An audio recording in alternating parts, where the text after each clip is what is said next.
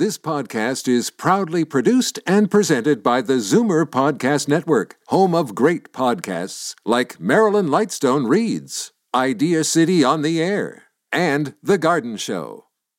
You're listening to an exclusive podcast of The Conspiracy Show with Richard Serrett. Heard every Sunday night from 11 p.m. to 1 a.m. on Zoomer Radio, the new AM 740.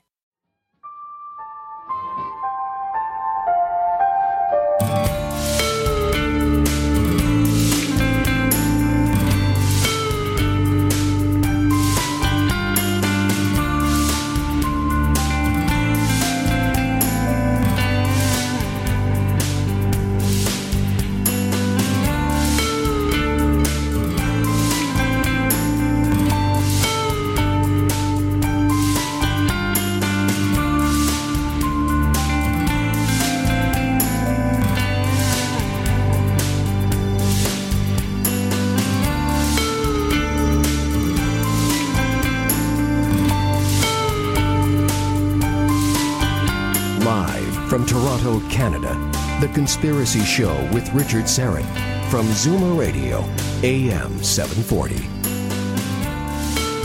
Welcome to the Audio Imaginarium. Come on in, weary traveler. Hang your cloak on a peg, grab a stool, and come gather around the fire. There are stories to be told, and you are among friends. Carlos Cagina is our technical producer, and Ryan White is our live stream producer. Please take a moment and check out my YouTube and Rumble channels, Strange Planet. All right, for the next 2 hours, an investigation into the earliest forms of shamanism and sacred sites as connections to extraterrestrial intelligence from Göbekli Tepe in Turkey to the Egyptian pyramids, from the stone circles of Europe to the mound complexes of the Americas. Andrew Collins and my guest tonight, Gregory L. Little, show how again and again our ancestors built permanent sites of ceremonial activity where geomagnetic and gravitational anomalies have been recorded.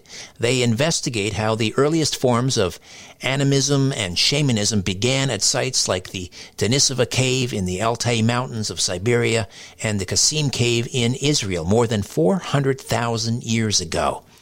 They explain how shamanic rituals and altered states of consciousness combine with the natural forces of the earth to create portals for contact with otherworldly realms. In other words, the gods of our ancestors were the result of an interaction between human consciousness and trans-dimensional intelligence. And the book is Origins of the Gods, Qasim Cave, Skinwalkers, and Contact with Transdimensional Intelligence. Co-authors Andrew Collins and, again, my guest tonight, Gregory L. Little. He is the author of more than 30 books, including Denisovan Origins, co-authored with Andrew. His research has been featured on the National Geographic Channel, MSNBC Discovery, and the History Channel. He lives in Memphis, Tennessee. Gregory, welcome. How are you? Thank you. I'm good. Despite everything happening in the world and here, I'm doing just fine. Hope you're well, too, and I hope your listeners are well. And hello, everyone. Glad to be here. Glad to be on Earth. Yeah. Oh, there you go. Just holding up the book there for the those of you on the YouTube and the Rumble channels, Origins of the Gods. And delighted to have you here. Forward by Eric von Däniken. That's quite a coup. Tell me about how Eric became involved in this this project. Well, the book itself is actually sort of our idea was to try and explain the entire field of the paranormal, which included, of course, UFOs, abductions, contactees in the 50s and 60s. We wanted to explain ancient alien reports, things like ancient angels. We wanted to account for the fairies of England and the jinn of the Muslim world, the Native American little people. And I'll say this now. I'll say Native American real often. I mean all of North America, South America, Central America. And I know in Canada you call them the First Peoples. I think that's the legal name, correct? In Canada, First Peoples? First Peoples, yes. Yeah, okay. Or indigenous peoples, sure. Okay. First Nations. Yes, here we say just Native American. But anyway, we wanted to account for all that. So, of course, Andrew knows Eric von Däniken, and Andrew appears on the show Ancient Aliens pretty often. And so in the course of doing this, both of us realized that this is something that von Däniken has actually hinted about from time to time. So he was sent the manuscript of the book, reviewed it, and said, yeah, he'd love to write an introduction. It's, I think, 2 pages, 2.5 pages, something like that. But what he really said is he loves the different ways that people try to account for ancient reports and ancient aliens, which Andrew and I both believe that there probably have been visitations by ancient aliens. Absolutely. And we can get into why here in a while. But anyway, he liked it, and he agreed to write the introduction to it. And we're very happy about it. And I think what you'll see on maybe the next season of Ancient Aliens, and certainly on the William Shatner show, The Unexplained, you'll see them talking about this book fairly soon, because it is a very, very different take on the phenomenon, on all of the paranormal. So when we're talking about a shamanic tradition of communication with, and I guess we need to define our terms, because we could talk about ultra-terrestrials, we could talk about interdimensionals, we could talk about transdimensionals. Let's start with just kind of defining terms here. What do we mean by ultradimensionals, interdimensionals, transdimensionals? Well, that's that. The whole idea of dimensions, and we live in a 4-dimensional world. Physically, it's 3 dimensions. We have length and width and depth.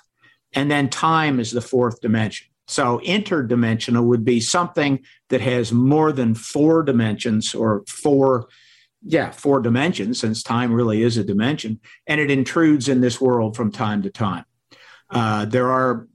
It could be any number of dimensions. That's why Andrew in the book calls them N beings, that we really don't have a number for them. I call them time beings, spelled T-I-I-M-E, which we can get into at some point. We got lots of time, so we'll get into that. But all the dimensional stuff, those terms, it all means that they're either crossing from one dimension to another. One dimension intrudes in another. Interdimensional pretty much means the same thing. They're moving between dimensions. And I think in my half of the book, I don't think I mentioned interdimensional or transdimensional one time. I pretty much left it up to Andrew to do almost all of the physics in the book. I really focused on Native American shamanic beliefs and UFOs and people like Joan of Arc and Edgar Cayce, which needed to be explained in this oddly. I mean, we pulled so many things together. Some of the reviewers called it a theory of everything. Yeah, but it's not just one explanation. There are multiple things going on, and that's what's confused people for years. 50, 60 years it's been. So there's too many things going on, and people are looking for one solution, and there's not just one solution. And in the book, I think it's in chapter 3, I use an example of a massive jigsaw puzzle. And what I mean by that is this: if you can imagine the paranormal as a huge jigsaw puzzle that extends for miles and miles and miles, you can't see the whole thing. What happens is people get involved in one little area of the jigsaw puzzle, and then they might find a piece that fits and go, eureka, I have solved it. But they haven't solved the whole puzzle. They've only solved one little piece of it because it is so vast and so big, and it incorporates a number of different explanatory mechanisms in it. So there's several things that really explain it all. For example, the Tic Tacs, the U.S. Navy's recent reports of UFOs, that is a different explanation than you will find for the shamanic things. When I say shamanic things, Native American populations have forever interacted with a force that they call a spiritual force. And again, we'll get into that too. But they've interacted with a spiritual force that they say physically manifests from time to time. It's always a temporary manifestation, but that is a different thing different explanation for that as to what's going on with the Navy's films. Most of them are infrared films of objects that they can't explain, like the Tic Tac. Right. So there's different things going on here, many different things. All right. Well, let's talk about shamanism, and tell me a little bit about I know this is in Andrew's chapters, but tell me a little bit about the origin of shamanism. Well, the origin of it, we don't really know the origin. I don't think anybody ever will. What we do know is that it goes back. This is what Andrew did in the very beginning of his half of the book. I wrote the first half, and in the first half, I ended by saying that the shamanic practices where they have tried to interact with whatever these forces are, these practices have been going on a long, long time, a lot longer than anybody has ever suspected. So then, at the beginning of Andrew's half of the book, Andrew goes to Israel, and he goes to a place called Kesem Cave. And it is outside Tel Aviv. I think it's like 15 miles outside, or it might be kilometers outside of Tel Aviv, Israel. And he met with the archaeologists that did the discovery in this cave. He tells the story about how the cave was discovered. It was actually discovered with road construction. They were building a new road out of Tel Aviv, and they hit this formation that suddenly opened up. And they realized this is a cave, and a whole bunch of bones came out, loads and loads of bones. So they wound up, because they have the same legalities over there as we have here. And that is, when you find archaeological remains, you have to notify the authorities. They come and see if it's anything of any importance. And as it turned out, it was something of great importance. So what they did is they started excavating it. They wound up finding loads, I mean, just an incredible amount of material, all of which directly links to shamanistic processes. They found ritualistic bones like swan feathers, which is a very big deal. Swan feathers have always been known in shamanism to be a key component to their rituals. And they wound up dating this cave to 400,000 years ago. 400, that's what I mean. It's a lot older than anybody thinks. So it's going back actually to a time when they weren't even sure that people like us, Homo sapiens sapiens, were even in the Middle East 400,000 years ago. Remember, the out of Africa theory initially says that it's like 200,000 years ago, humans started going out of Africa and moving around. And they know that it's also not Homo sapiens sapiens anyway. There's a different branch of humanity, some of our old ancestors on the human evolutionary branch. So that's the story there. It goes back at least 400,000 years. Had to go back further than that, absolutely. And we don't know how far. One of the things that I've done here in the Americas is look at the dating, and we know that people in the Americas, and we know they were here a lot longer than what mainstream archaeology tells us. In Canada, for example, I know there was an archaeologist who was almost destroyed by skeptics because he said people had been there for almost 30,000 years, which is now known to be pretty much true. And then in South America, it goes back much further. So everything is a lot older than anybody ever thought. And that's a really big deal. Gregory Little is my guest, co-author of Origins of the Gods, Kesem Cave, Skinwalkers, and Contact with Transdimensional Intelligences, along with co-author Andrew Collins. So these locations where this communication was taking place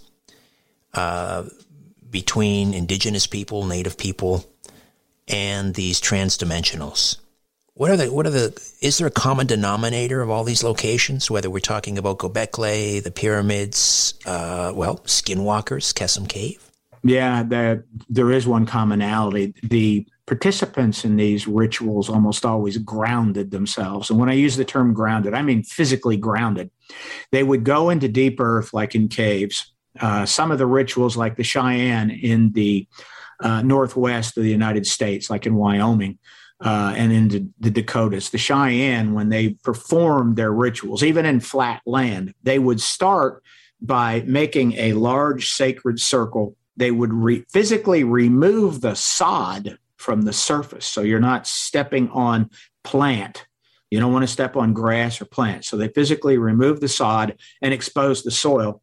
And they would actually perform rituals by putting their bare feet in the soil.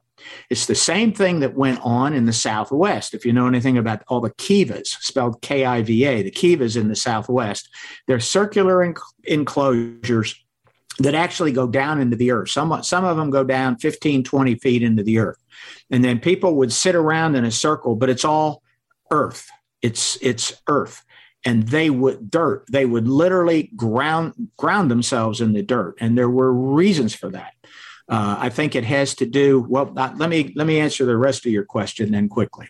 It is that there are geological formations that make the rituals more powerful, and the geological configurations can naturally form themselves into what Andrew likes to call portals or window areas where phenomena occurs over and over. And we know those exist because that's the places where they often built sacred sites. And they knew that site was special. People like Paul Devereux in England found many, many years ago in the 1980s, they found that sacred sites tended to have high radiation levels, gravitational anomalies. And one of the things I know is that a lot of these sites have very stable electromagnetic characteristics. Stable electromagnetic characteristics appear to be a really important factor in being able to contact and interact with these other forces, which I call spiritual forces because that's what Native Americans called them. Why would these transdimensionals require those particular ingredients in order to facilitate conversation or communication? They don't require them. In order for us to interact with them, we have to do something. In order for the interaction to be what I would call harmonious or something that would perhaps give you more balance in your life, you have to be mentally prepared and you have to do special things. The whole idea here is that these entities, these forces, come on their own anyway. And they will come. But when they come on their own, they tend to bring disorder or disharmony. In other words, they lie. That's the simple way to put it. You'll have, for example, the 1950s contactees, loads and loads of stories. There's 30, 40 of them altogether, probably more than that, but the most famous ones, there were 30 or 40. So what happened with them is they'd be outside, they'd be in a desert, they'd be somewhere, and suddenly a flying saucer landed in front of them, and some being would walk out and say something like, I'm from Venus. We're here because we don't want you to destroy the world with your nuclear weapons. Fine. Others would land and say, we're from the planet Mars, or we're from Mercury, or we live on the moon, which is what I mean. They lie. Native Americans talked about the same thing. They interacted with these forces all the time, and they called them a trickster. A trickster. Right. That is something I always associated with things like the raven or the fox. Absolutely. Animal tricksters are what they're, but while Native Americans have two different types of knowledge and information. So one type are basically commonplace myths, children's stories. Those involve animals. They have a creation story about a husband and a wife up in the clouds, and a hole appears in the ground. The wife actually shoves the husband through, and then she goes down. There's a lot of stories like that. And they have lots of stories of animals. Almost all of those commonplace myths, they don't give the sacred information. And those are stories for children. They are stories to tell at the campfire. They're stories to impart morals, right and wrong, that kind of stuff, and also to just entertain. Sacred knowledge is a different thing, and the sacred knowledge is what we really tried to focus on in the book. So why would they come? We have about, just over a minute here. Yeah. Before we break. Gregory Little, co-author of Origins of the Gods. Why would they come intending to deceive? It's a test. That's what the trickster is. The trickster is a test. These are not entities like us, some dude, some whatever that comes down and, goes to an unwitting participant in the thing or a percipient and just lying to them. These are tests. That's what it is. It's a spiritual test, at least from the Native American perspective. What we're dealing with tricksters is a spiritual test. Joan of Arc had the same thing happen to her. Edgar Cayce, the most famous psychic in America, had the same thing happen to him. And the contactees had the same thing happen to them, as did probably most abductees too. To this day, it's still happening, right? Yeah, absolutely. Yeah, absolutely. So they're doing what they do. These things aren't good or evil. They simply do what they do, and what determines the outcome is us.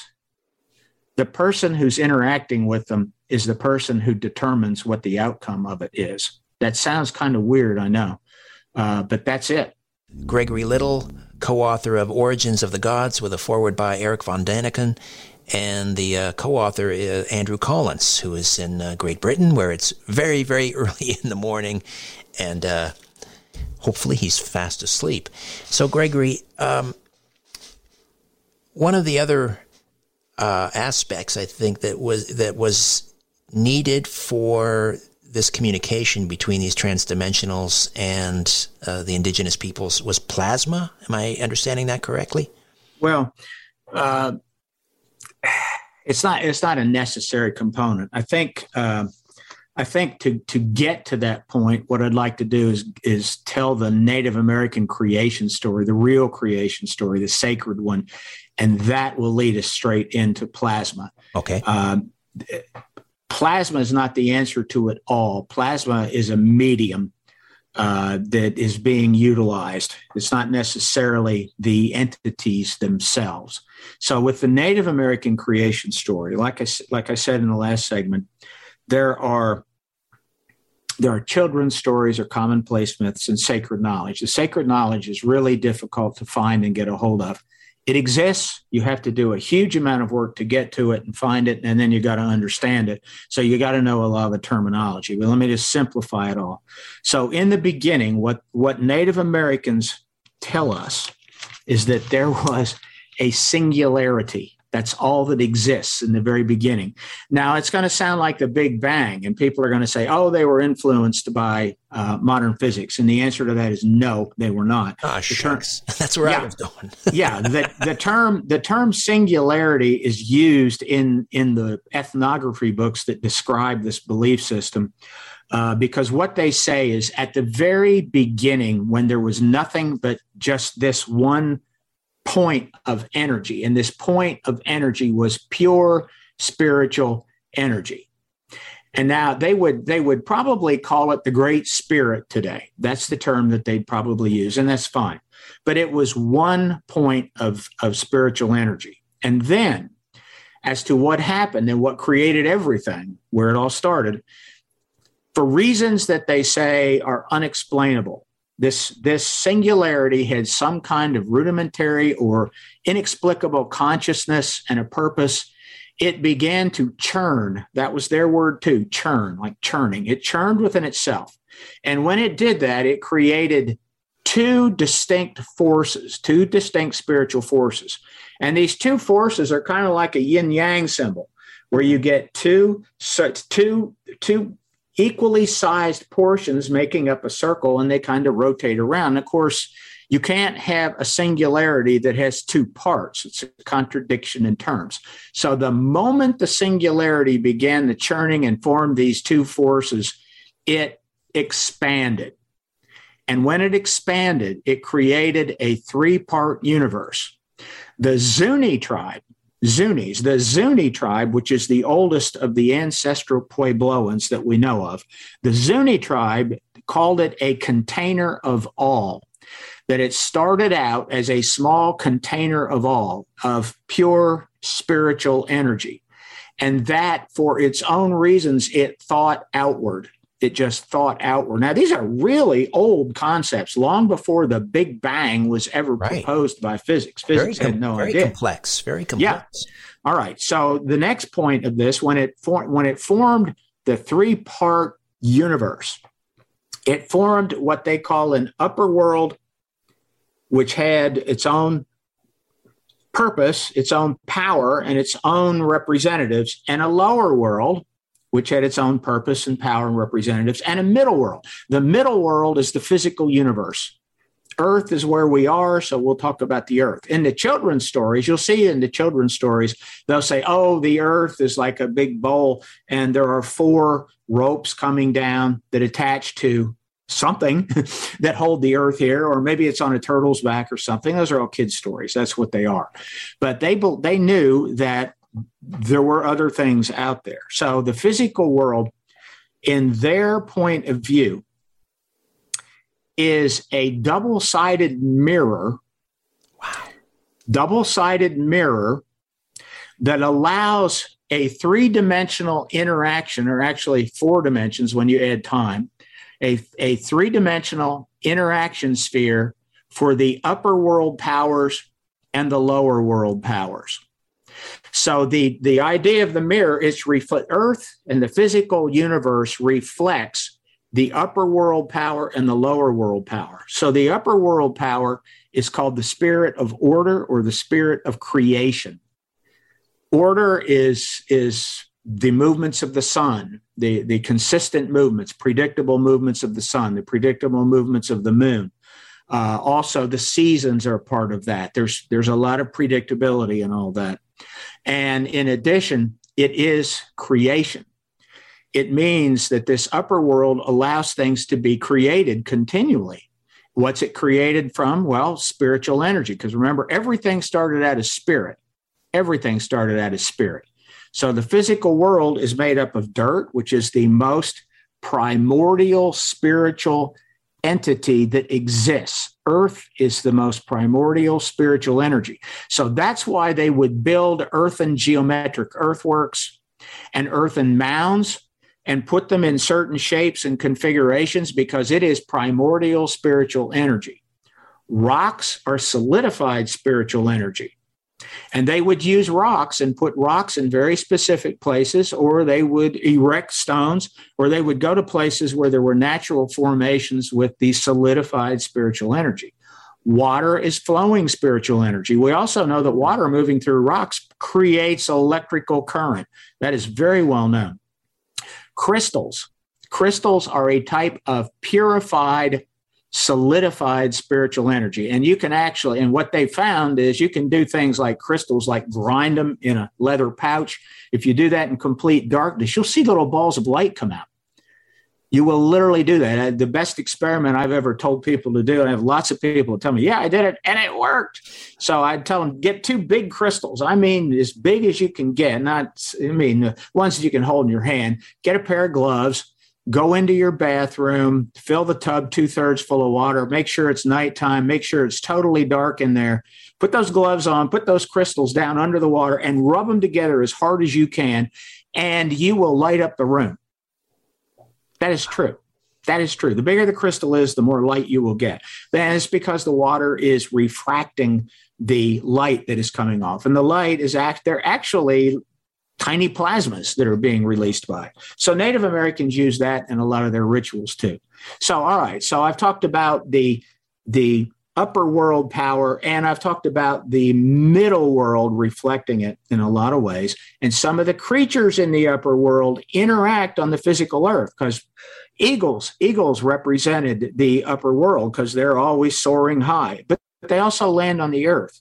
So they are reflecting this upper world power. That's why Native Americans held them in such reverence. Swans, on the other hand, go in that upper world, but they also land and float around on water. And water is the surface of the underworld and the lower power. The lower power is the spirit of disorder, chaos. Nature is filled with chaotic events. Nature is filled with dangerous events. Trees fall, storms come, there's drought, there's all kinds of things that happen. and the earth reflects all that. It is also the spirit of entropy. Entropy is a process in physics. All things are subject to entropy. It simply means that everything eventually degrades to whatever its most primordial element or component is. No matter what you do, everything eventually degrades to its primordial beginning. Right. And all then lead towards decay. Absolutely. But then creation can take those things and do something else with it. So the earth is a place where these two forces constantly interplay with each other. They are constantly interplaying. Onto this physical world, we were sent, human beings. And we were sent here with a purpose. First of all, we have the ability to understand and appreciate these two forces, the force of creation and the force of entropy. And secondly, we were sent here as a means to promote harmony and balance between those two forces. That's what the shaman said, that's why we're here.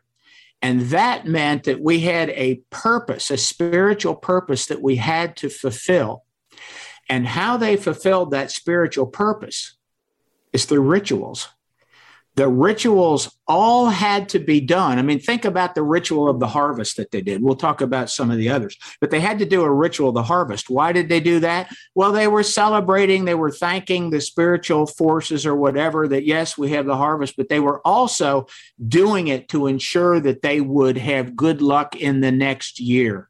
This went on throughout the year. There were so many of these rituals that they performed. It's almost, well, we do the same thing in church. In modern churches, we do the same thing. So you were giving us this wonderful summation of the creation story of indigenous peoples. And this is leading us into a discussion I had asked you about the role of plasma in communication with the transdimensionals. So carry on. Sure. Okay. So it was a necessity.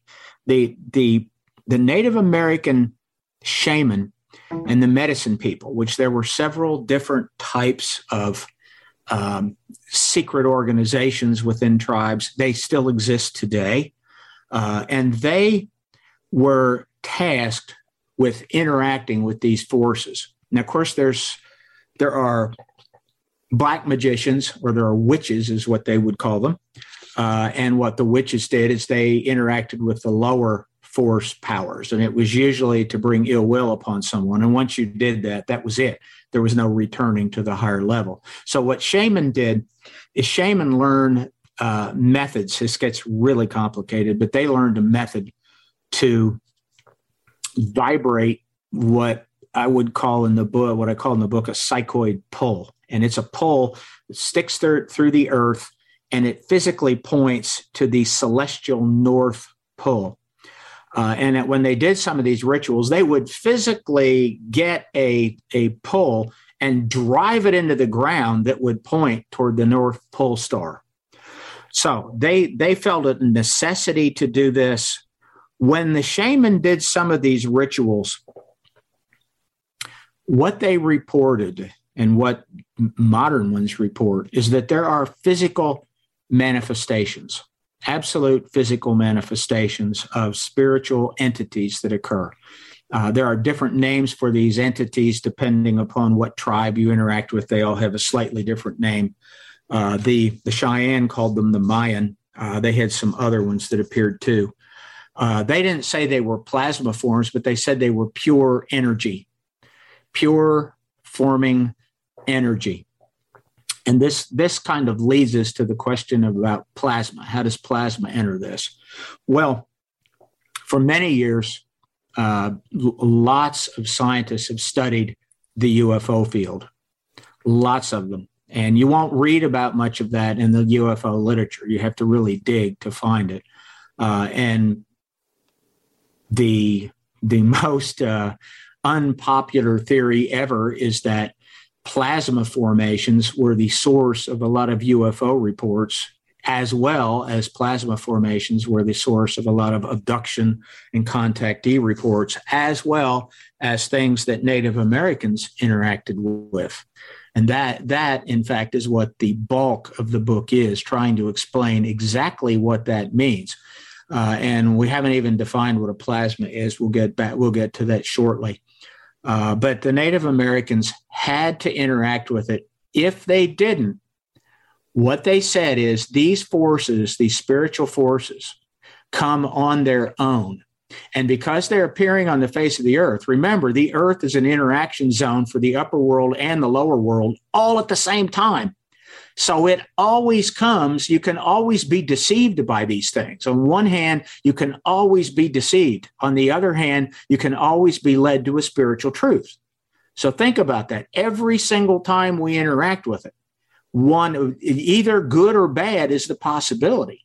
And so the Native Americans designed a ritualistic method, which they got from shaman in Siberia. That's actually demonstrated. We talk about that in the book too, how that's been proven. And it goes back, in Siberia, it goes back to at least 24, 30,000 years ago when they did this. Mm-hmm. So they tried to develop a way to ensure that these interactions that they had with these forms, whatever they are, these interactions were always beneficial to them, rather than something that's negative.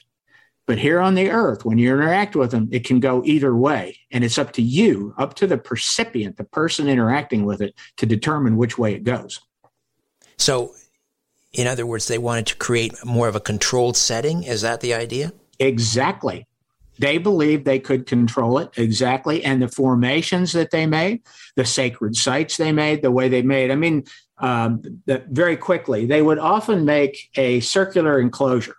Maybe the circle would enclose 1 to, in some cases, 50 acres. So you're talking about a big circle. When I say a circle, the circle is on flat land, but it has an outer wall of earth, perfect circle with an outer wall that could be 15, 16 to 20 feet in height, but no way in and out. And the reason they would do that is when they would do the rituals in the center of the circle, which would literally bring forth these spiritual entities, that was done to confine the entity. If it had no way out, the entity could not get out, and it was to literally enclose it in that area, interact with it in that area. Almost sounds like an Aleister Crowley binding ritual. That may be where Crowley got a lot of this from. Maybe he understood things that we only now understand. All right, another timeout awaits. Gregory Little stays with us. Origins of the Gods, co-authored with Andrew Collins. Forward by Eric von Daniken. Back with more in a moment.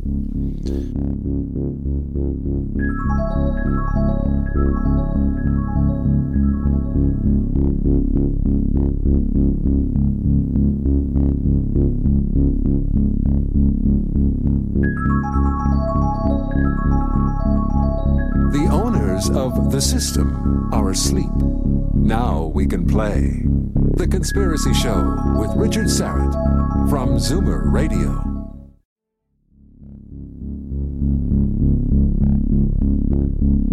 Take a look around. What do you really see? This is where you can tell all about it. The Conspiracy Show with Richard Serrett on Zoomer Radio. Absolutely fascinating. I'm particularly taken with the complexity of the indigenous creation stories. And now just realizing I feel like such a dope that these myths that are sort of held out and we assume that this is the sum all of their knowledge, yet these were designed for the consumption of children, which I guess would be the rest of us, really. Meanwhile, they have all of this incredibly complex, arcane knowledge. Who instructed the shamans, the indigenous people, to create these things in order to facilitate communication? Well, I'll tell you who they say instructed them. They say the entities did. It's just like the Zuni tribe has. And the reason I focus, let me say why I focus so much on Native Americans. The Native American tribes, the ones in Canada, North America, South America, Central America. The Native American tribes are the only indigenous people around the earth that we know of that pretty much were in isolation from other cultures for thousands of years. And in those thousands of years, they retained pretty much their pure belief system. So we know a lot more about Native American beliefs than we do, say, the people that built Stonehenge. Stonehenge, we don't know anything about the people. I mean, we know very little. We know that they were using Stonehenge for astronomical observations and rituals, but that is about it. You know, I don't know what else to say about Stonehenge than that. It's an incredible structure, but we don't know that much because that civilization, all that knowledge was lost. That was lost. Now, Native Americans in all three of the continents here, well, two continents. Central America is technically not a continent. So the two continents that are here, Native Americans staying in isolation that long and then being interacted with by the early ethnographers starting in basically the 1600s and 1700s. The stories that were told to those early ethnographers pretty much are the ones that I'm talking about here. There are some more recent ones from the 1960s and 70s that I'm including here, but pretty much starting in the 1970s, in the late 70s, a lot of this knowledge disappeared. You may be familiar, for example, with the so-called sun dance. Yes. That ritual and the sacred arrows. I actually had the sacred arrows in our house. The Cheyenne sacred arrows, they go back to 500 BC or so. I got to hold them. We had a shaman living in our house with his family for 30 days. This was back in the 1980s when I got a lot of this information. They had changed by their belief system. Their rituals had changed. The U.S. government literally outlawed a lot of their most sacred rituals. And what was left after they outlawed them were the sacred arrow rituals, and which is relatively new. It's not an ancient ritual. And the sun dance, which is not a truly ancient ritual. The sun dance was brought in to replace a ritual called the Massam ceremony, which was outlawed by the U.S. government. They weren't allowed to do it anymore. And the Massam is the one where you really get a lot of this information from. It was done by the Plains tribes. And it's kind of sad. A lot of this information is really hard to get. There are tons of books you can go. Look up books on Native American mythology and legends, and you'll get all the children's stories. You'll read about spiders. You'll read about the wolf. You'll read about tricksters and all that. You'll read the creation stories. Not a single one of those is what I told you. If you want to read what I told you, you have to get the ethnographer books, which were not written for children or just people that had an interest in the legends. It's actually kind of sad to me, but on the other hand, it actually preserved a lot of their knowledge. Their knowledge was preserved. But again, we don't know as much about other cultures. Göbekli Tepe, complete mystery. 10,000, it's 12,000 years old. What they believe in? Well, they believed in building big buildings, and they had a lot of animals carved in there. And they definitely thought those animals were important, and it was a ritualistic spiritual site. That's about it. We don't know anything else. So what was the intent in this communication? What knowledge, if any, was being transferred from, can I call them thought beings, or what do these entities? Well, they're not thought beings in that, unless you're thinking like psychic projection, which was a term that a couple of UFO people put out many years ago, where people would think about something and it would physically manifest. Right. That might be a thought being. These are entities that you are not creating, but you are interacting with. You are basically calling them to you. Their rituals are literally calling these entities to appear. That's what the rituals are done. Now, the whole idea of plasmas, that we believe that plasmas are the energy that these beings use, or these entities use, to form themselves. And I'm not sure that I should even call them entities, plural. And in fact, I don't believe that there are multiple entities. I think it is one. It is one very massive thing that interacts all over the place pretty much all the time. It's kind of like the internet. Is the internet a single entity, or is it multiple entities, or what exactly is it? We all interact with this thing all the time, but it's all interconnected. Everything is connected all things are connected was the title of my first half of my book, and that's where I ended, that all things are connected. And I use the internet as an example in it. The first book that I wrote about this particularly was called People of the Web. And I wrote it in 1990, right after the internet was developed. And people said, oh, it's about the internet. And I said, no, it's about the web that Native Americans said. Native Americans have said everything is a web. It's an interconnected web. And it was made by a spider, which is also a trickster. Spider is both creation and a trickster at the same time. It creates beautiful stuff, but if you get ensnared by it, it can kill you. That's the truth. It has good and has bad qualities. But the thing about a web is if you touch a spider web anywhere and you jiggle a little bit or you vibrate it a little, the entire thing vibrates. That vibration goes everywhere in the web. Sounds like string theory. Exactly. And that's where Andrew went in the second half of the book. Exactly. Native Americans used that idea about the web. They used that and said the whole thing, a spider, it's like a spider made it all, and everything is connected. Everything. No matter what it is, we're all connected into a whole. We just don't know it's a whole. We can't perceive that it's a whole, although there are special conditions when you can. I call those things synchronicity. Carl Jung called it that. It's a special type of awareness. It doesn't last very long. And the truth is, we're not equipped to see all the connections of everything all the time. That would drive us mad. We are built to have very limited awareness all the time, focus on what's around us all the time in order for survival. You can't survive if you don't focus. I've just got about a minute here before we break at the top of the hour. Gregory Little stays with us into the next hour as well, Origins of the Gods, co-authored by Andrew Collins. And so let's talk a little bit about, and then we'll continue after the break, obviously, about how human progress was affected by these communications with transdimensionals.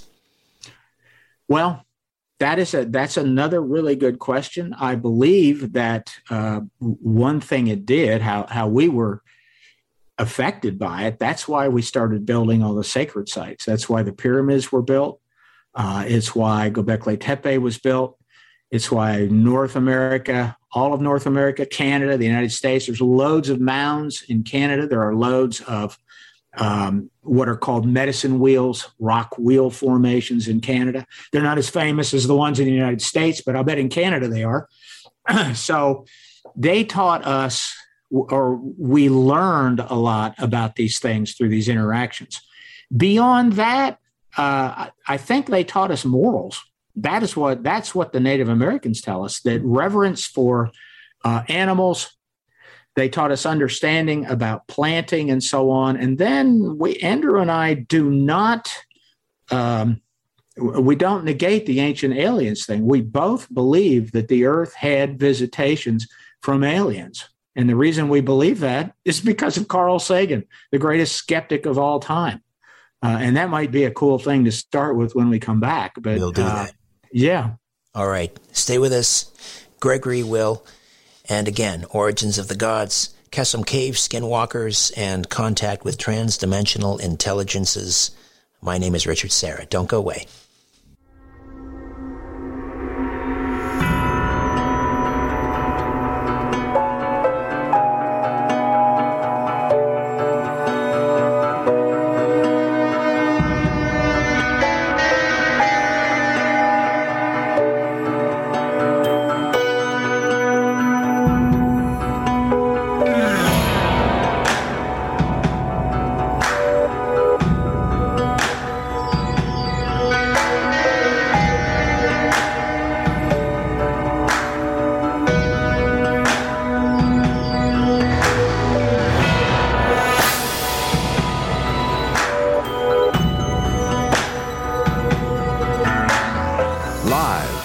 Toronto, Canada, Earth. The Conspiracy Show with Richard Serra on Zoomer Radio.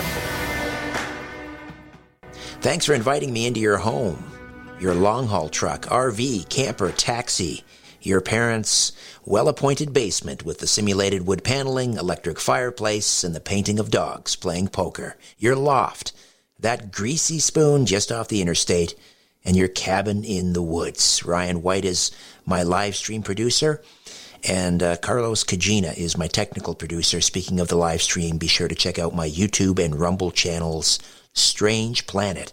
All right, this hour, Gregory L. Little stays with us, co-author, along with Andrew Collins, of Origins of the Gods, Kesem Cave, Skinwalkers, and Contact with Transdimensional Intelligences. So we were going to lead off this hour and talk about the great skeptic Carl Sagan and his belief about the ancient alien theory that they had interacted with ancient civilizations many millennia ago. Yeah, a lot of people refuse to believe that Carl Sagan believed in ancient aliens. Carl Sagan is considered to be the greatest skeptic of all time, respected by everyone, believers, non-believers, everybody liked Carl Sagan. And in 1963, Carl Sagan published an article in the journal Space and Science, and it is a peer-reviewed journal. And in that journal article, he calculated the odds of other civilizations existing in our galaxy. And there are lots of them, certainly. I noticed this week there was a guy that calculated that there were 4 malevolent civilizations in the galaxy that we really didn't want to interact with. But anyway, Carl Sagan said that there's definitely loads of them that are much older than us, much more advanced than us, and said it is just obvious that they have to have observed Earth. And he, in his last bit of that article, he did a calculation. And in that calculation, he said that starting around 2 million years ago or so, they would have begun visiting us. And up to the present day, they would have visited probably in the order of 10,000 times. 10,000 visits, starting 2 million years ago. And he said that 2 million years ago, they wouldn't have been that interested. Humans had not developed very much. He didn't say that that the same people were coming back and forth for 2 million years, but they were monitoring us definitely and watching what was happening on Earth. And if you divide 2 million by 10,000, you're looking at a visit every 200 years or so. That's basically the average. But he said that starting around at the end of the last ice age, 20,000 years ago or so, they would have started visiting a lot more often. And in the article, at the end of the article, he said that he believed that archaeologists should begin looking in the area of ancient Sumeria and look around Baalbek and those areas for evidence that ancient aliens had actually been here. And that is astonishing. I've had people say, no, it can't be. It can't be that Carl Sagan said that, but he did. Now, what's paradoxical in this, and I'm the same way as this, what's paradoxical is that Sagan was immediately asked, so you believe modern UFOs are these aliens? And his answer is no, he didn't believe any of it's aliens. It sounds almost crazy, but it's not. What Sagan said is that they're not coming here every day. I mean, how many UFO reports are made on the average of every day? People are seeing dozens, perhaps. Dozens. Probably, if you go worldwide, it's more than dozens. I mean, there's 7.5 billion people on this earth. There are people in some areas that are outside at night quite a bit, and they don't have electric lights, that many lights, and they're seeing it all the time. But there are lots of them. There are millions of UFO reports made every year. We also know that at least 95% of those are something that can be explained. They're either aircraft that are looked at strangely or weather phenomena, could be experimental craft or some sort of meteorological phenomena. So Sagan believed that. He thought that's what most of it was. As far as things like the contactees and the abductees, He was a little more cautious with that. He knew something was going on with it, just like Carl Jung, the great psychologist Carl Jung did, that something really is going on here, but it is not what it appears to be. Whatever it is, it's very deceptive. It's not showing us what it really is. And that's the same thing that Sagan said. And it was, I don't know if it was his last book. It was called Demon Haunted Universe. Sagan knew that there was something very strange going on, and he believed that the paranormal should be looked at. Of course, he thought that the paranormal, everything in it, eventually could be explained by physics, that if physics went far enough, it was all eventually explainable. And I do too. I think it's all explainable. So we have three possibly separate things, somehow connected possibly. We've got lights in the sky. We've got ancient aliens and visitations. And then we have these transdimensionals that indigenous people have communicated with. Yeah. That's very good. I've talked to a lot of people. You're the only one that I've talked to yet that really picked up that we're really trying to, it's like the puzzle. It's the jigsaw puzzle. You're looking at the different pieces of the jigsaw puzzle. That I got to commend you on that. Go ahead. All right. So, I mean, how are they connected, or are we just not there yet? Well, we're not quite to the end of all this. Let me give you one more piece of the puzzle then, one that just has got to sound like it's coming out of the blue. What's the Navy saying? What is the Navy saying? Yeah, what's the Navy seeing in all these videos with the Tic Tacs and with, I know that some of these are drones that they're looking at. That's pretty much been demonstrated. But some of this doesn't appear to be anything that we have or anything that we know about. What are they saying? Well, I'll refer back to the recent testimony on May 17th with the deputy director of the Office of Naval Intelligence, Scott Bray, I think his name is. And he kind of created 5 bins. Yeah. There was the space clutter, I guess, is one. He talked about meteorological effects. He talked about perhaps technology belonging to our adversaries. That's 3. 4 would be experimental craft of, made in the good old USA. And then number 5 was this, unknown phenomenon bin. Yeah. So pick one of the 5, I guess. Well, back in 2006, when the Ministry of Defense of the UK issued a paper called the Condign Report, spelled Condign. When they issued the Condign Report, they said that all these inexplicable things were caused by plasmas, dusty plasmas and exotic plasmas. And the term exotic simply means that it's something they don't understand. The idea of a dusty plasma is a different thing. So let me go ahead and define plasma, because I haven't even got to the Tic Tacs yet and all that. So the dusty plasma, what a plasma is, it's the 4th state of matter. We have solids, liquids, gases. The 4th state of matter is plasmas. Back in the 60s, plasmas were very poorly understood. All they knew is that it's superheated ball of gas. That's what they call it, a superheated ball of gas, but it's far more than that. It is a formation that is, in fact, superheated, absolutely. But when a plasma forms, it becomes electromagnetic. It has a north pole and a south pole. It usually spins. It sometimes flattens out. It creates a shell around it, literally a shell, almost like a cell wall is in a human cell in our body. It forms a wall on the exterior.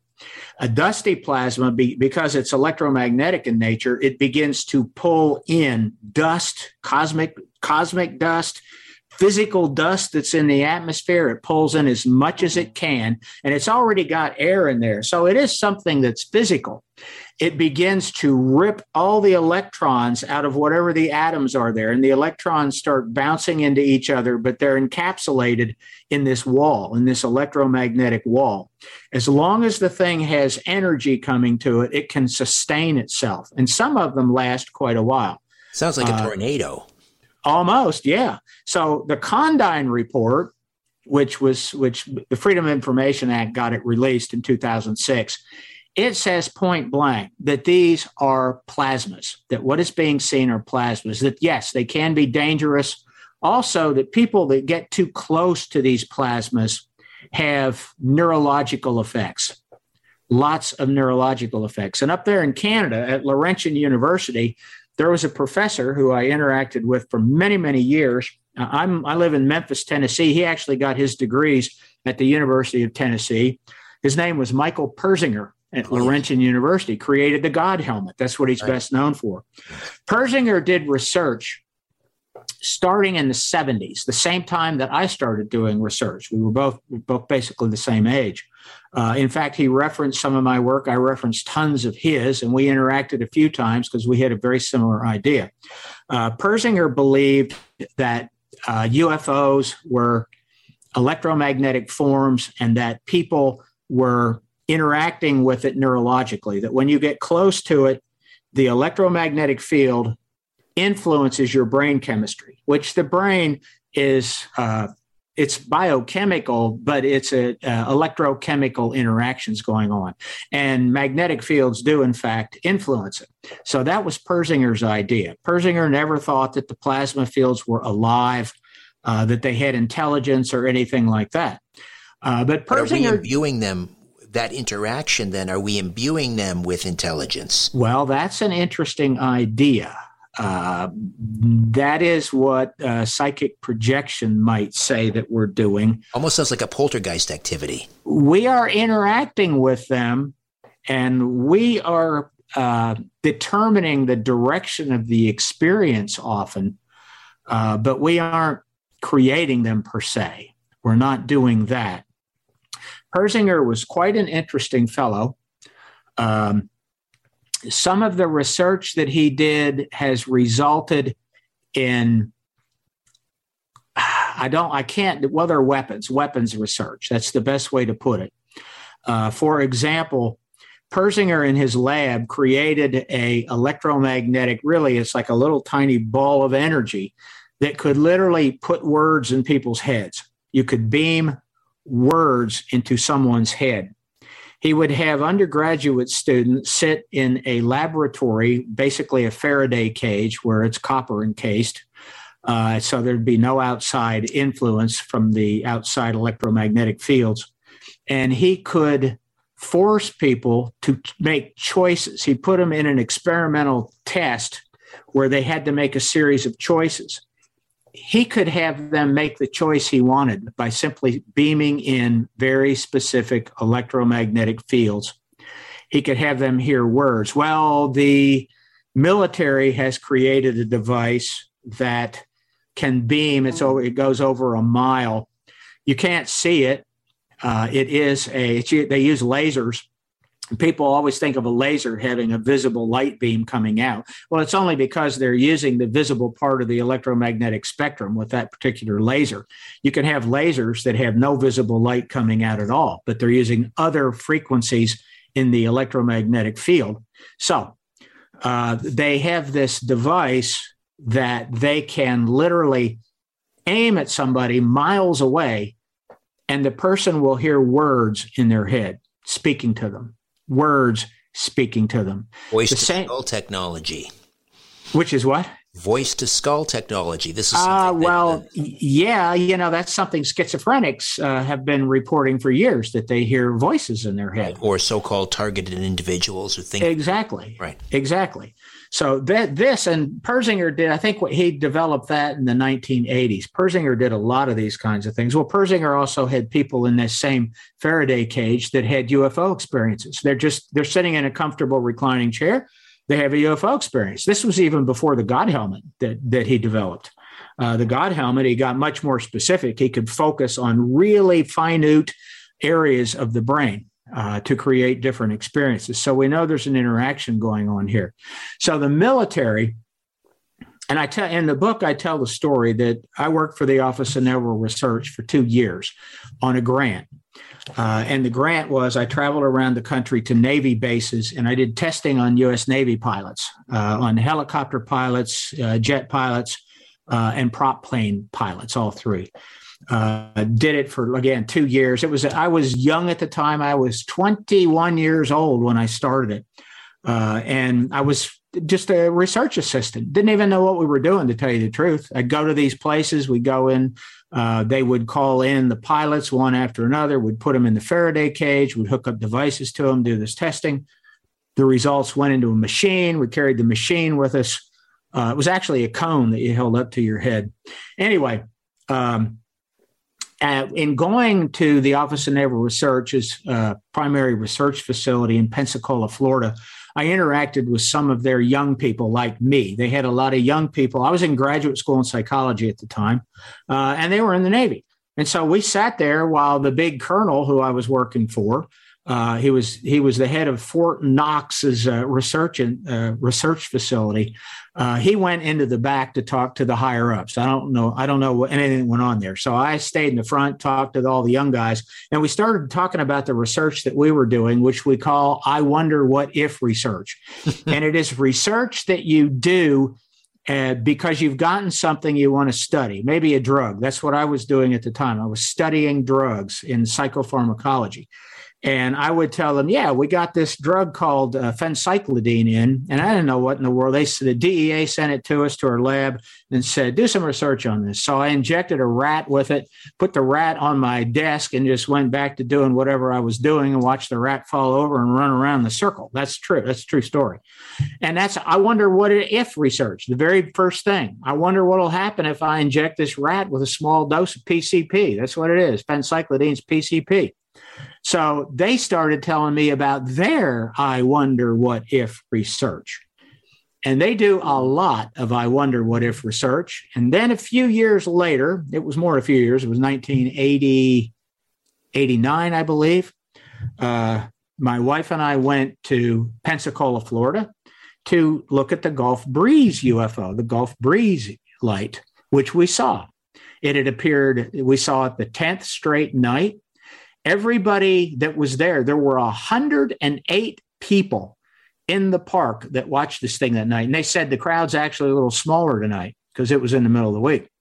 There had been 400 or 500 people there over the weekend, including film crews and so on. They knew what time the light was going to appear. It was like 9:10 exactly. They said it's going to occur any minute. They pointed it. They knew the spot. They said right there is where it's going to occur. So it popped on. What was it? It started out as a red light. It looked about double the size that Venus would in the sky. And then close, I took a picture of it, but I was looking around and it was astonishing watching this. And then they said, now watch, it's going to pop. What it then did was it expanded its size about 10 times. It went from this round red light, that dot in the sky, that just a solid red dot about twice the size of Venus, to about the size of the moon. And it was pure white. And they said, now watch it. It's going to flip off and it's going to get sparkles. And then it's like somebody turned a light switch off.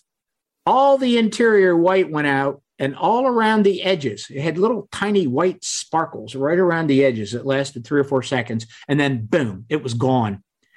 And I wrote this in a book that came out in 1990 and repeated it in 94, said it in this new book. And I said that I was certain in looking around, the Office of Naval Research is doing a study here, wondering how people are going to react to seeing this object in the sky. I believe it's a plasma object that they were creating. I believe it comes directly from Michael Persinger's research. I believe Persinger was funded probably by contracts, not necessarily directly from the military, but by other military contractors, because he already had a lab set up. Nothing wrong with it. I did military contract work myself through the University of Memphis, like I said, when I was a graduate student. But I think the military has done lots and lots of research on this. And I think that's what the Tic Tacs are. So we've gone finally to another piece of the jigsaw puzzle. So if you go to the internet and you look up Forbes, Forbes, and look up Navy decoy, Forbes Navy decoy patent, those words. What you will see is Forbes magazine about a year and a half ago found that the U.S. Navy patented something very, very interesting. And I know we'll get to that, and people are going to love this. I know my listeners will love it. I'm not sure about the people at MUFON. Whether they're going to love this. Well, there's something real, too, going on here. It's not that, it's not all. Yeah, it's a jigsaw puzzle. True enough. Yeah. All right. Gregory Little stays with us, co-author of Origins of the Gods. Back with more in a minute.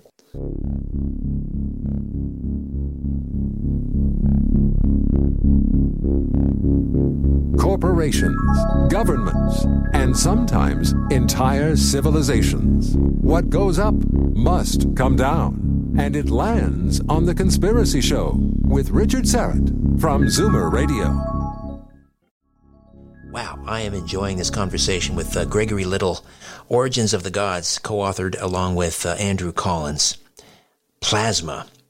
It seems to me that, and I've had many conversations with a crop circle filmmaker named Patty Greer, and she talks a lot about plasma and the research of Lefty Levengood, who talked about the role of plasma vortices in the formation of crop circles. Based on what you've told me, I mean, does that make sense that plasma vortices could be involved in crop circle formation? Well, yes. The early ones, there was a fella, I wrote about the 1990 book, People of the Web. I had a chapter on crop circles since they started in the 80s. And I found out about them. I've been over there. Andrew Collins took me around to a lot of the places, took me to the place where they have, there's canals in England, and there is a, right in the middle of where all the crop circles take place, there is a canal and a pub there, a tavern, that has thousands of crop circle pictures.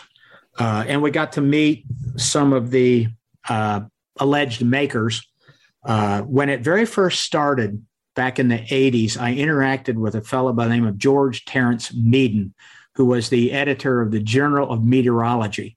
Meaden had studied them, and the early crop circles and the ones that you don't hear about today are fairly simple. They're pretty much a perfect circle. Sometimes they have an outer band, but they're fairly simple. Sometimes there's 3 or 4 of them. They're in patterns like that. And I concluded, like Meaden did, that yes, those formations are probably made of plasma vortices, or a vortex of swirling energy. However, based on what I learned through Andrew and through other people, some of the more complex forms are not made by plasma vortex.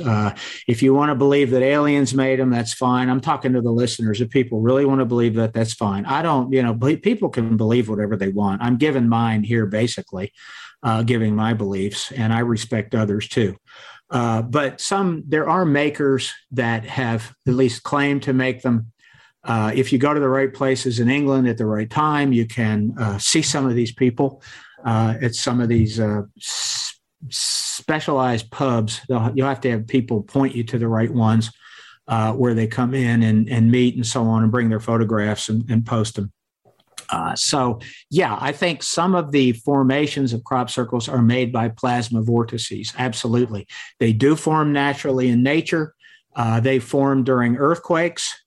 Pretty much right when the earthquake takes place. After an earthquake, you don't see them for a while because all of the tectonic strain is when 2 big fractures are pushing together very hard. Just like I said earlier, take 2 crystals and rub them together. You're causing tectonic strain. When you push 2 crystals together, you're causing internal strain in it. That causes the release of electricity and ions and energy. But if you want to go back to the Tic Tacs and all that, that's where this is heading. So for the Tic Tac piece of it, again, if you Google or DuckDuckGo, whatever you use, Google Forbes, Forbes, which is the name of a magazine, and patent and U.S. Navy and decoy, you will see the Navy has patented just a year and a half ago, patented a laser-based plasma generator that creates plasma formations in the air that are picked up by radar that can be seen on infrared, that can move. There's nobody in them. So it's kind of like pointing a flashlight around. If you look at the beam of a flashlight, and it looks like, oh, it's impossible angles. No, you're just moving around the light.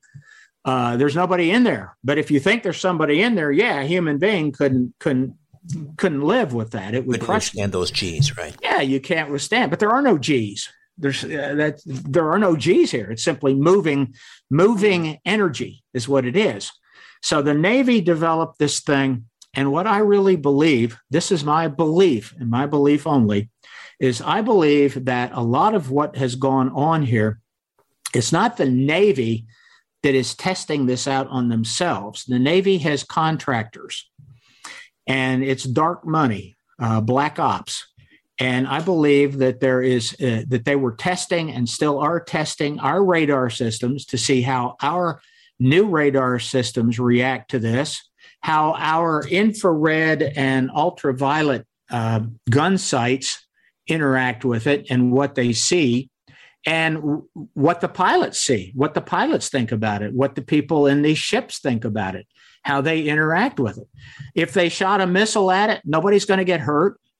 They didn't have, I don't think they were armed to begin with, the Nimitz. I don't think the pilots were armed. No, they might have been. It was a training exercise, I believe. Yeah, just a training exercise. I think they were simply trying to see how they reacted. I don't think anybody on the ship knew anything about it. I think it was done surreptitiously by a contractor who was under contract to do it, and see how they react. That's what I believe. So I think a lot of this stuff is our own technology that the military in general doesn't know about yet. And then that's a piece of the puzzle. It's one that's going to, a lot of people will say that's absurd. It's not true. But just look up. Forbes magazine wrote an article about it. If you want to read about the other things I talked about there's a laser that they have that, again, you can't see the beam, but it causes an explosion on the skin from miles away. It's a weapon that is used and they can dial up the strength of it, either make it really powerful or less powerful. Right. Speculated that was used in the Gulf War or in the Desert Storm against the Iraqi soldiers, I think. I'm sure that it was. They also have some that will make you throw up. Physically, there is a frequency. Persinger did a lot of. There's an electromagnetic frequency that causes an area in the brainstem to react, and you physically throw up. You can't help it because it's affecting that one area of the brainstem in the brain where you have the gag reflex, and you literally throw up. And it was a battlefield weapon designed to throw out a huge beam of this, because soldiers on the other side can't fight very well when they're throwing up. That's right. And it's incredible how many of these weapons. The Navy and the Army have these cool names like pickle. There's a pickle. There's a scupples. There's a Skypal. I mean, they're all acronyms for all these bizarre devices that they have, but they have loads of them now. There's a list of at least 10. If you want to read some really cool articles about them, right, look up. It's the mechanics magazines. Popular Mechanics. You can read these in Popular Mechanics and also in Forbes magazine. Right. Put up non-lethal weaponry. Yes. Which can be also lethal. They can dial it to make it lethal if necessary. Absolutely. All right. So we're covering a lot of ground here, and it's all absolutely fascinating. Let's bring it back to the ancient astronaut theory. You say that the modern ancient astronaut theory actually began in the 1700s. Yes. Well, the first contactee, and the first person that I know of, the first individual that I know of who was told by the entities or the people from outer space that talked to him for 28 years, the people that talked to him told him that we've been doing this for all time, that we've been coming here for all time and interacting with you people. And so that's the ancient astronaut theory. The ancient astronaut theory is that ancient astronauts came here and interacted with. So it really started in 1743. 1743, a long time ago.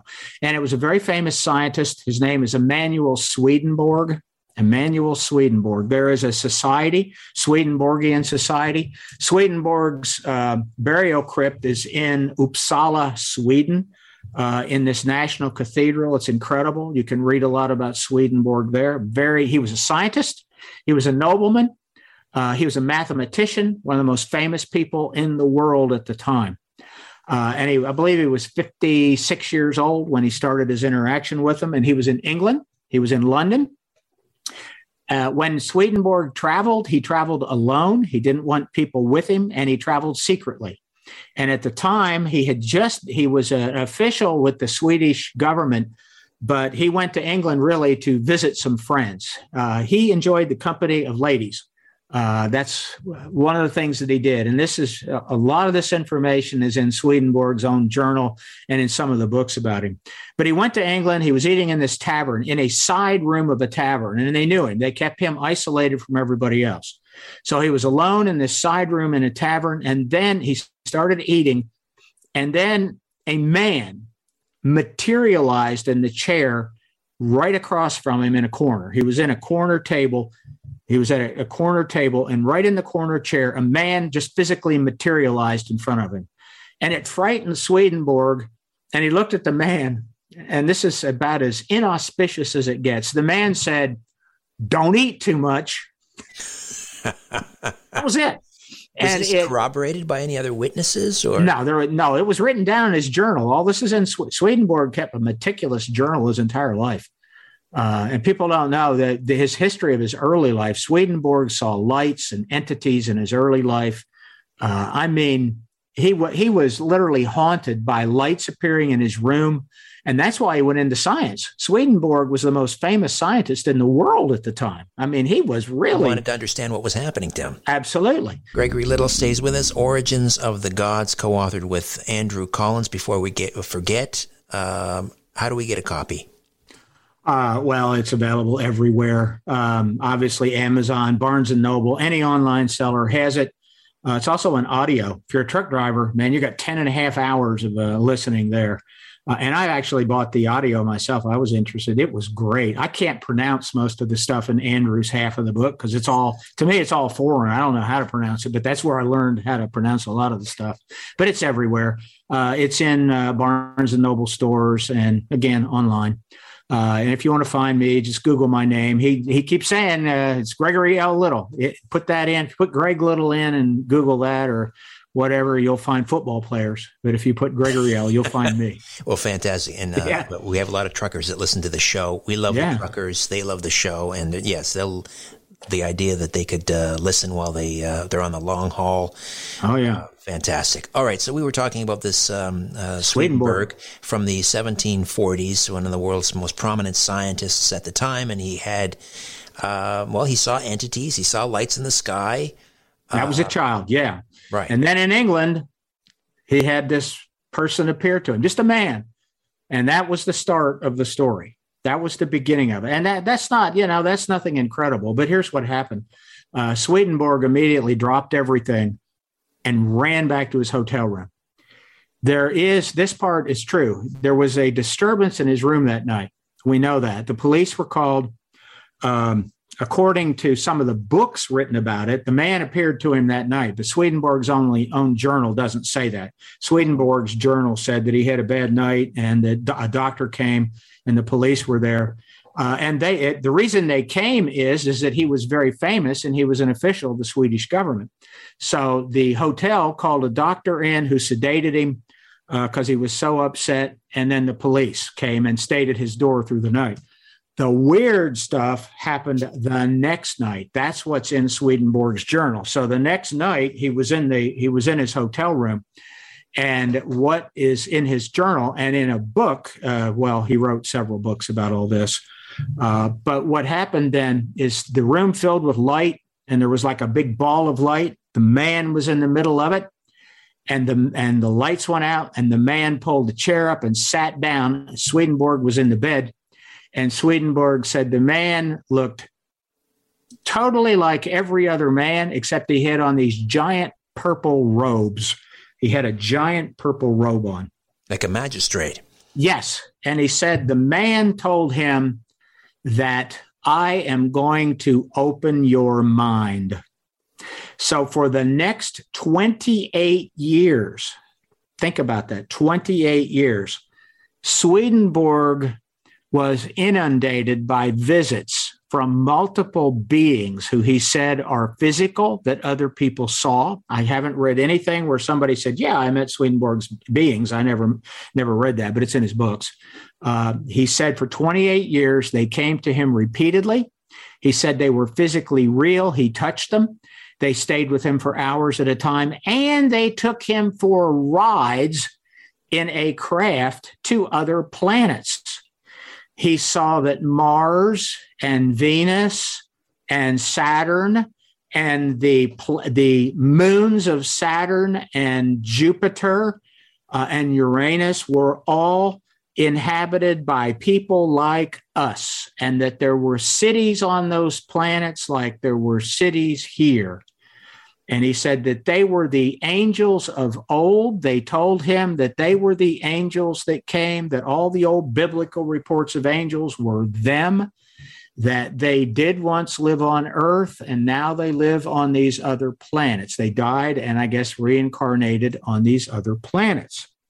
So Swedenborg wrote several books about this. One is called Earths in the Universe, because he said in that book that the universe is just populated with planets like Earth, that they are all over the place, everywhere in the universe, and it's almost countless, and that they had been visiting the Earth for a long, long time. And that actually is probably the very first contactee. We're almost out of time for this segment, but yeah, why couldn't we just dismiss Dr. Peter Swedenborg as an eccentric, to be polite, or just bonkers? Well, nobody has actually dismissed him completely. What they've said is, even the Swedenborg Society has said, it was a spiritual thing, which Swedenborg himself at the end, when he published all this, he said, I think that it's probably spiritual. That's what he said at the very end. I had these spiritual encounters. Very, very few skeptics really want to accept Swedenborg, because Swedenborg remains so famous and so important in literature. They don't want to accept the fact that he was a UFO contactee. That's what he was. But the entities lied to him. There are no cities on the moon. There are no cities on Mars that we know of. The tricksters. Yeah, it's a trickster. The trickster lied to him. Now, there were probably some things that they told Swedenborg that's true. There were a series of other things, books that were done that happened in this exact same way that Swedenborg was visited. And we know that people got accurate information. I've even taken people and compared that to people like Edgar Cayce, the psychic in America's most famous psychic, and Joan of Arc. Joan of Arc had the same kind of experience. Joan of Arc saw light beings. And it led to the same place. A few minutes remain with Gregory L. Little, co-author along with Andrew Collins of Origins of the Gods, Kesem Cave, Skinwalkers, and Contact with Transdimensional Intelligences. Boy, we haven't even, not even scratched the surface. I know that's a cliche, but it's so true. We are sort of madly off in all directions, but we're looking at different pieces of this immense jigsaw puzzle. And we've been talking about plasma. We've been talking about how that relates to lights in the sky. We've been talking about the shamanic tradition of communicating with transdimensional intelligences. We were just talking about Dr. Peter Swedenborg, a famous scientist from the 17th century, who may have been the first alien contactee or even alien abductee. And you were saying that this it sort of echoes what happened to Joan of Arc. Yeah, exactly. As long as Joan did what they told her to do, and it worked out exactly as they told her. But as soon as she went a little further, it all went to hell, so to speak. It didn't go well.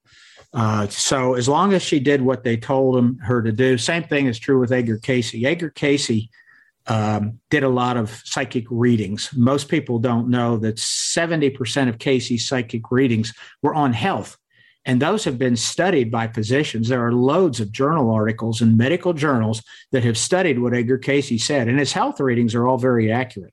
They're 80-some% accurate. That's what all the studies say. And they're not saying that 20% or 15% that is wrong. They just don't have enough information to figure out, was he correct or not. So when he was talking about maybe, accessing the Akashic record for this information, was he getting this information then supposedly from these transdimensional intelligence? I would say absolutely. And as long as he's the original interaction he had with the entities, he had 2 interactions with what he called an angel, both of them in balls of light, both of them, very famous. And in the first one, the angel basically told him, you're going to be a healer. You're going to mainly heal children.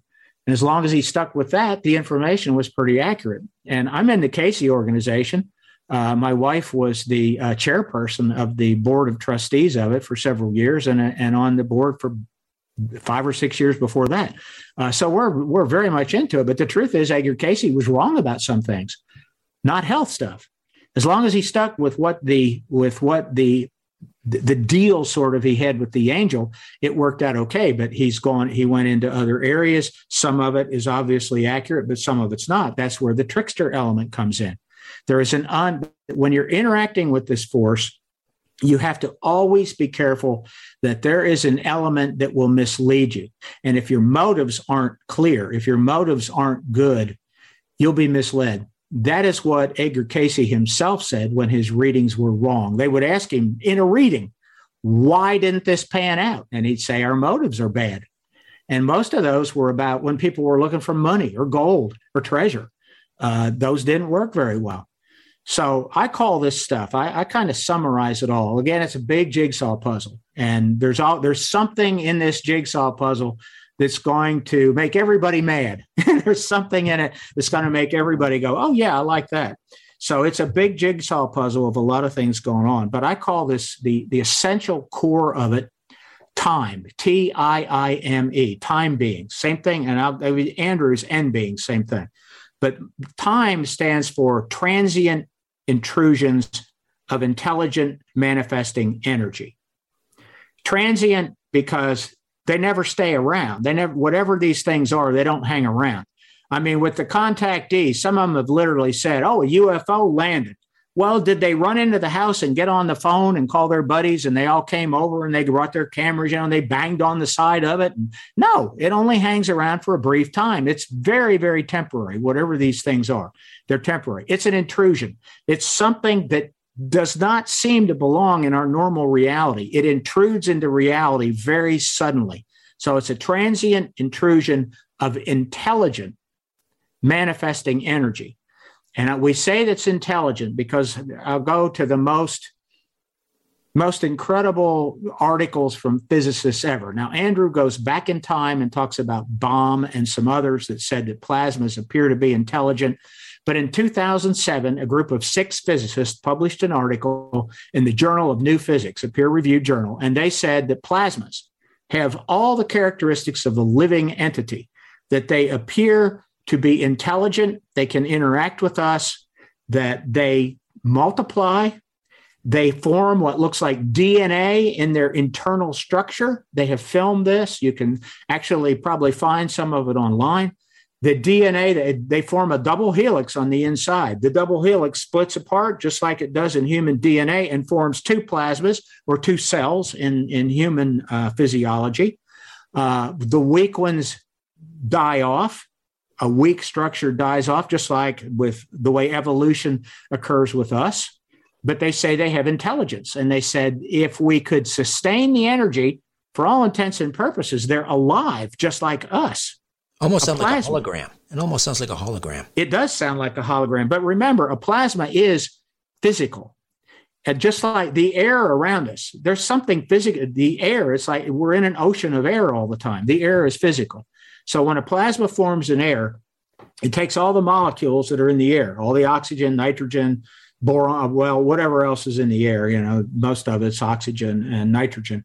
But it takes those, it begins to rip off all of the electrons from them, and it pulls in anything else it can because it's electromagnetic.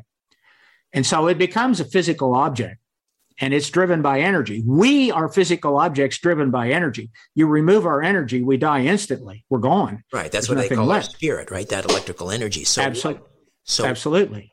So then I've just got a couple minutes here, and I'll have to have you back on because this is just amazing. But very quickly, if we could, if it's possible, and that is, does what you've been talking about, plasma vortices and so forth, does that explain much of what we consider paranormal events like hauntings and so forth? All of it.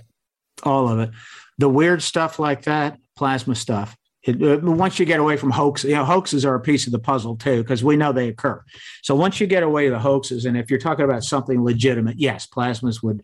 Now the question, Andrew has a much better way of talking about this than I do, but Andrew says that to him the real underlying question is, some people might think we're saying that the plasmas are the entity, that it's the underlying intelligence, so it may be that the plasma is simply the medium for whatever the intelligence is to move into.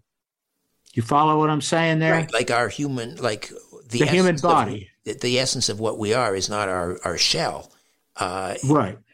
So it would be the same. And yeah, we really don't know exactly. We just know, we have energy, and we call it spirit or spiritual, whatever, a soul. We say all that. But we don't have any way to explain that in physics other than saying that we know that we're energy beings. We know we have energy. So, and I don't know. I think that this is all things are related again. All things are connected. The plasma is everywhere in the universe. The universe is mainly comprised of plasma. It's what's between the sun and us. It's what's in outer space. It's everywhere. Most of the matter in the entire universe is plasma. That's what it is. So it goes back to the Native American thing. I kind of think of it all like there is an underlying intelligence. Native Americans call it spirit, the great spirit, spiritual energy that has its own intentions and purpose and all. But I think that everything is imbued with the same thing, that it all has a form of intelligence. Even a rock, some people say it's animism. It's not animism. I'm not saying a rock is alive, but I think that whatever is encapsulated in a rock is spiritual energy. It's spirit, just like the Native Americans said it was. And we don't interact with it much. We don't get much from it, but I think everything is the same way. And I don't know that there is something that each one of these entities, like the entities that saw Swedenborg, are they different from the entities that saw Edgar Cayce, or the entities that interacted with Joan of Arc, or the contactees, or is it all manifesting from the same basic source? I think it all manifests from the same source. Wow. Well, that, ladies and gentlemen, is a brief introduction of Origins of the Gods, Andrew Collins, Gregory L. Little. Gregory, what a pleasure. We'll have to do this again. Thank you so much. I thank you. Good luck to you. And yeah, we'll do it again sometime. All right, that's it for me. My thanks to Carlos and Ryan. Back next week with a brand new program. Hope you'll be along for the ride. In the meantime, don't be afraid. There's nothing concealed that won't be revealed, and nothing hidden that won't be made known. What you hear in the dark, speak in the light. What I say in a whisper, proclaim from the housetops. Move over, Aphrodite. I'm coming home. Good night.